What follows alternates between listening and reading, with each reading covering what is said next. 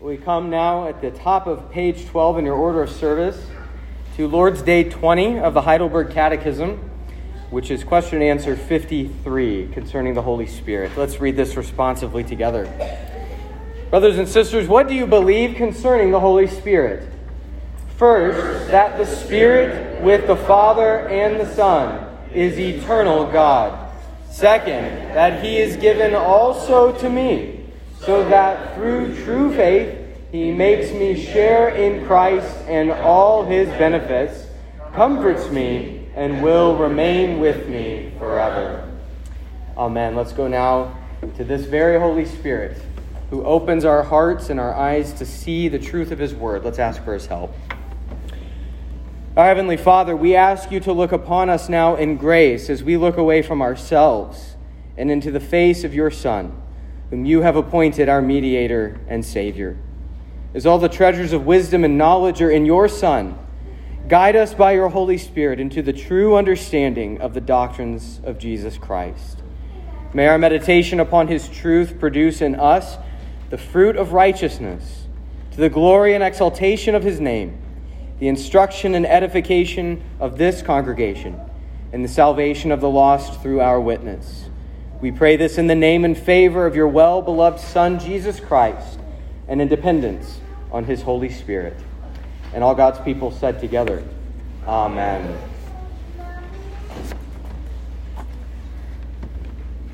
There's no shortage of misconceptions about the Holy Spirit. And that's not just the case in our day. That has been the case since the beginning of His full revelation.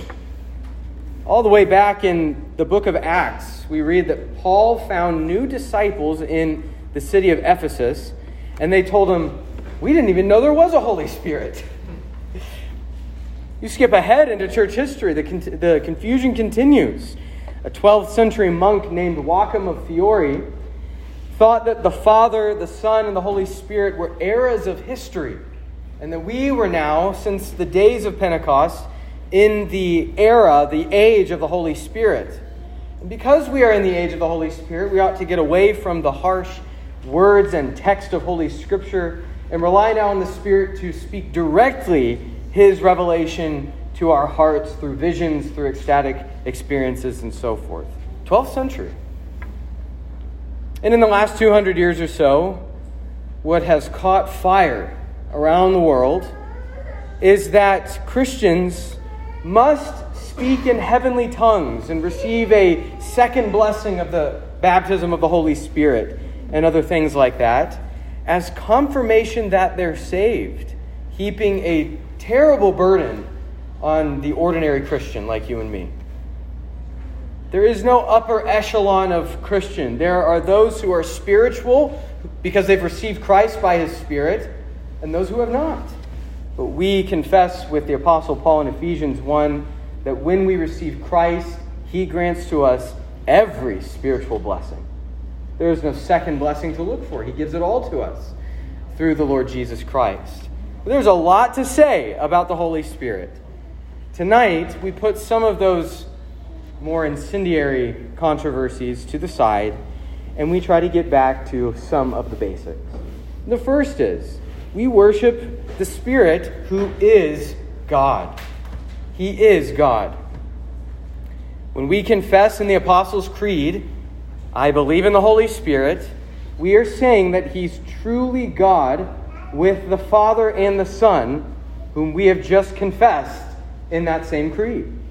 I believe in God the Father. I believe in Jesus Christ, His only begotten Son. And I believe in the Holy Spirit. Because these are the three persons of the Blessed Trinity. Do we understand this fully? No, we don't. But we do marvel and adore this great mystery of the three in one. Because this is the teaching of Holy Scripture. We know this about the Holy Spirit from His names. What do the writers of Scripture call the Holy Spirit? He is called the Spirit of God. And sometimes He is referred to simply as God. Genesis chapter 1, verse 2, of course, at the very beginning. God speaks. We have God the Father speaking through His Son, the Word. And what is it that brings this powerful word now into fruition? It is the Spirit who hovers over the waters of the deep. He's the Spirit of God. Paul shows that the Spirit is one with God in 1 Corinthians chapter 3, verse 16. When he says, and listen close to this, listen to what you would have to assume about the Holy Spirit for this to be true. Paul says, do you not know that you are God's temple and that God's Spirit dwells in you? You are, he's speaking plural to the people of God, to the church. He says, you are God's temple. What does that mean to be God's temple? It has always meant that is where God himself dwells. And Paul says, God's Spirit dwells in you. You are the temple of God, and the one dwelling in you is called God and God's Spirit. Think of what his names reveal about his relation to the other persons of the Trinity. He is named not just the Spirit of God, but specifically the Spirit of the Father. In Matthew chapter 10, verse 20, Jesus is warning his disciples that they're going to face hardship as he sends them out to preach the gospel. And they'll be taken before kings and governors. And he says, don't worry about what you have to say when that day comes, because it's not you who will speak, but the Holy Spirit who will speak. And here's how he actually says it. It says, but the Spirit of your Father will be speaking through you. He is the Spirit of the Father. And that is the relation of the Holy Spirit to the Father for all eternity. It's not some new thing that's happened now that Jesus has come. This is prior to Pentecost. This is prior to Jesus pouring out his Holy Spirit upon his church. And yet he calls the Spirit of the Father. Jesus also says, when the Helper comes, as we read in John 14, when the Helper comes, whom I will send to you from the Father, the Spirit of truth, who proceeds from the Father, he will bear witness about me. Sorry, that's John 15. That's the next chapter from what we just read earlier.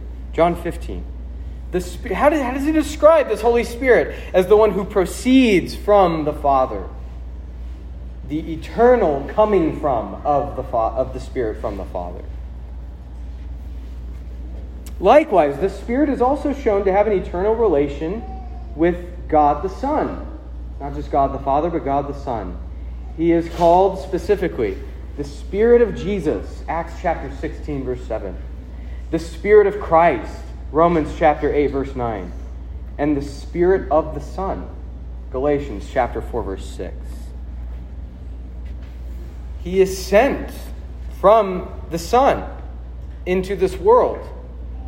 But also eternally, he comes from both the Father and the Son. We're trying to get a grasp merely on what Scripture teaches us. These are great mysteries. We always have to recognize that. But we affirm strongly with the teaching of Holy Scripture that the Spirit is God with God the Father and God the Son. We recognize that the Spirit is God also because his divine authority is attributed to him. Not only do the names of the Spirit show us that he is God, but he is given a divine authority. It is into his name and by his authority that we are baptized in the name of the Father, the Son, and the Holy Spirit. Matthew chapter 28. The one name of the Father, the Son, and the Holy Spirit. It is by his name and his authority that we receive God's own divine blessing. We'll hear it at the end of this liturgy. The grace of the Lord Jesus Christ, the love of God, and the fellowship of the Holy Spirit be with you all. He grants you blessing, divine blessing from God. He is one with the Father and the Son. There is no time when this Spirit did not exist. He wasn't created. He's not an angel that got a promotion. He's not a force. He's a person.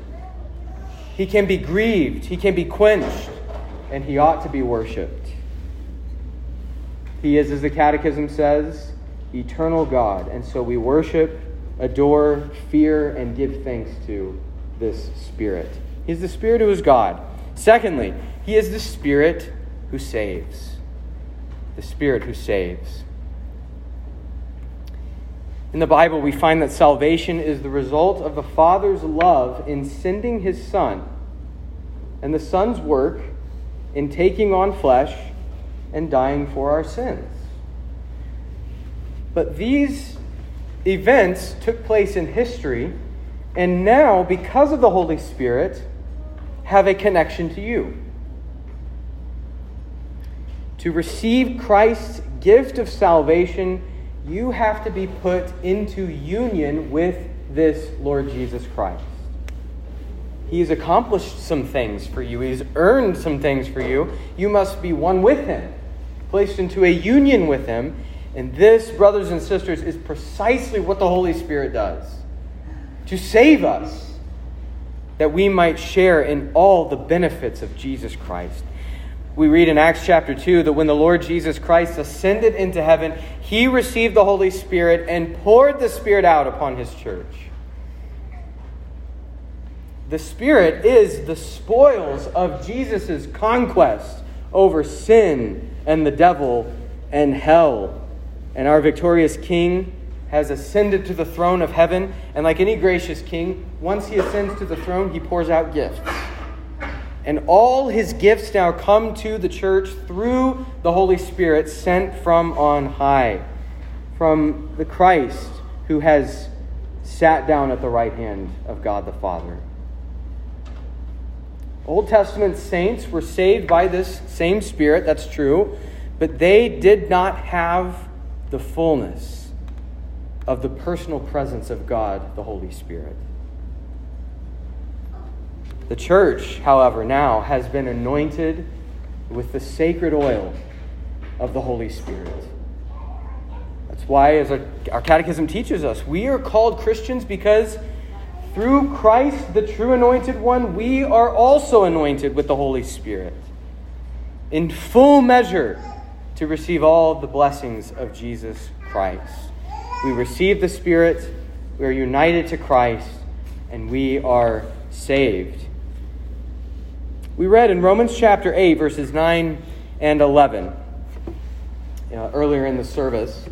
If you have your Bible still open there, it'd be worth looking at again, because it's really important for us to see the connections that Paul makes and that Paul assumes. These very few verses reveal just wonderful things to us. Verse 9 speaks of the Spirit of God who dwells in you. The Spirit of God who dwells in you. Who is it that dwells in you? It's the Spirit of God. Okay? But this same reality is described in the same verse as having the Spirit of Christ. Who is it that dwells in you? You can answer this in two ways, according to Paul, in this one verse. The Spirit of God dwells in you. The Spirit of Christ dwells in you. Paul says that to belong to Christ, you must have the Holy Spirit dwelling within you, who Paul then calls in rapid succession the Spirit of God and the Spirit of Christ. I'm belaboring this point on purpose for us to see what this means. He goes on to speak of the same reality, repeated two more times in verse 11. He says, the Spirit of him who raised Jesus from the dead dwells in you. And at the very end, through the Spirit who dwells in you. Okay then, we get it. The Holy Spirit must dwell in you. It is all about the Spirit of God coming to make his home within. But then in the midst of all of this, as we saw, in verse 10, Paul now says the phrase, Christ is in you. Christ is in you. Brothers and sisters, if the Holy Spirit dwells within you, Christ himself also dwells within. And all that he has accomplished for you belongs to you forever. All that he has done, the saving merits of his incarnation and his perfect obedience, and his blood shed on the cross, and his powerful resurrection, and the glory of his ascension, and his being seated at the right hand of God, all of it is for you, and it comes to you savingly, powerfully, and for all eternity, because the Holy Spirit unites you to him. He saves. He's the Spirit who saves. So you can say, if this Holy Spirit dwells within you, you can say not just, Jesus died, but Jesus died for me. Not just that he was raised, but that he's raised from my justification. And not just that he intercedes, but that he intercedes for me in my weakness. And all of this comes to you because the Spirit is not really meant to be the person that we just argue about all the time. He is the Spirit who, with the Father and the Son, saves. Lastly, this evening, he is the Spirit who also remains. He remains with you always, as the Catechism teaches us. He will comfort me and remain with me forever. Question 53 says, those who have true faith, there's that key phrase again that is throughout the Catechism, true faith. Those who have this true faith certainly possess the Spirit forever. To say that a true believer can totally lose the Holy Spirit and therefore lose their salvation is like saying that Christ will recall the Spirit back up into heaven. In other words, it doesn't happen. That doesn't happen. The Holy Spirit is not just some random spirit hopping around from place to place, as though it is now up to you to maintain this blessed union with Jesus Christ. Does that sound like the Holy Spirit of God to you, according to Scripture? It sounds like what demons do. They go from place to place and from vessel to vessel in the Gospels. No, Jesus says, no one will snatch my people out of my hands. And then he says, no one will snatch them out of my Father's hand. It's the same hand. And it is this blessed hand that embraces you for all eternity because the Holy Spirit remains with you forever. However, true believers can and do grieve and quench the Holy Spirit, as Paul says in Ephesians 4, verse 30, and 1 Thessalonians 5, verse 19. Listen to what the author of our Catechism says. This is Zacharias Ursinus. He says, those who are truly regenerated, that means they've received the power of the Spirit, they've been born again, they may indeed lose many of the Spirit's gifts, but they never lose them totally. For they always retain some, as the example of David fully testifies in Psalm 51, when David says, restore unto me the joys of thy salvation, and take not thy Holy Spirit from me. Brothers and sisters, sometimes our experience of God's grace, our experience of that grace, feels very faint. We feel a lack of spiritual power. It's like we're foggy. That feeling of brain fog that we get when we're sick sometimes, we feel that spiritually. Perhaps you know what Scripture teaches about being saved, but you just don't really feel very saved. Scripture calls this, there's many reasons that this may happen, there's different causes, but when it has to do with the filling, the blessing, or the withholding of the blessing of the Holy Spirit, Scripture calls this the turning away of God's face. Psalm 27, verse 9, for instance, uses that phrase. Psalm 80 says, the psalmist says, revive us again, O God, by turning your face back towards us. That doesn't mean that he unadopted his people, disinherited them. It means that he is, for one reason or another, perhaps because of sin, but also perhaps because he is just testing the faith of his people.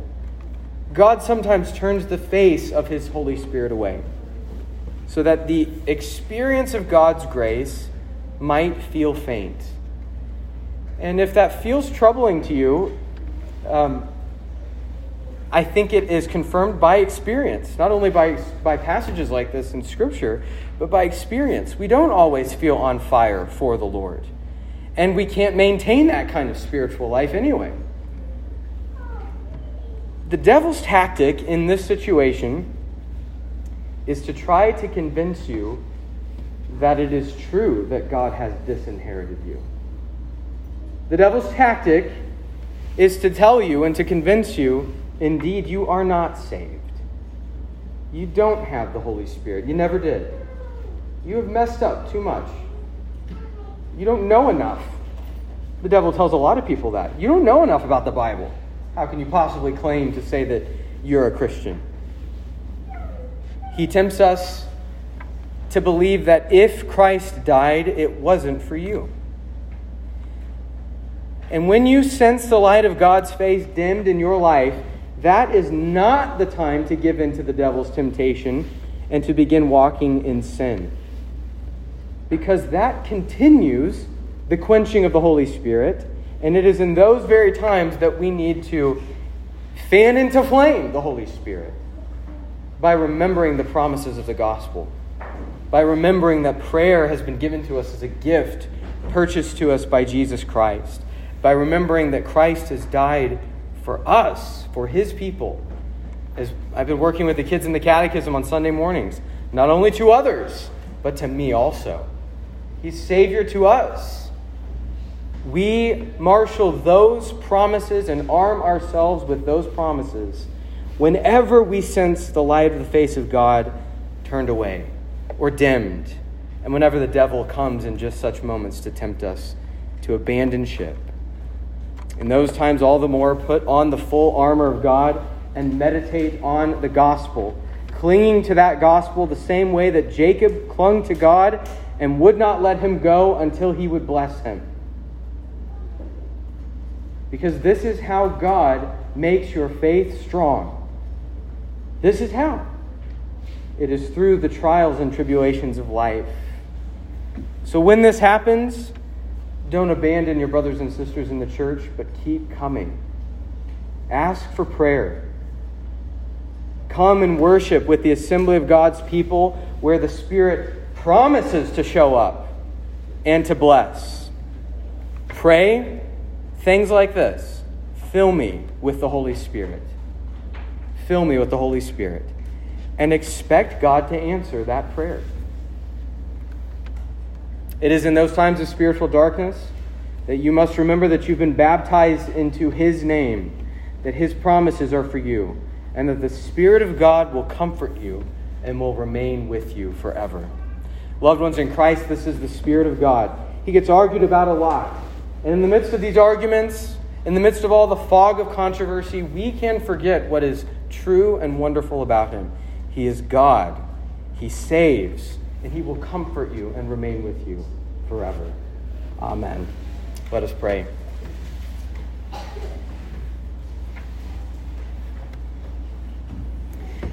Our gracious God, you build your church on the foundation of the doctrine of the apostles and prophets, Jesus Christ himself being the chief cornerstone. And so we pray that you would bless our congregation to grow in their teaching. Assist us in meditating with joy on your mighty acts. Enlighten our minds more and more with the light of the everlasting gospel. Kindle in our hearts a love of your truth. Nourish us with the full counsel of the Word of God. Enable us to contend for the faith once for all delivered to the saints, and defend us from the sins of heresy and schism. And as we have heard the true doctrine proclaimed to us, now by your great blessing may it be preserved among us and propagated through us by our lips and lives, to the glory of the one true God, Father, Son, and Holy Spirit. Amen.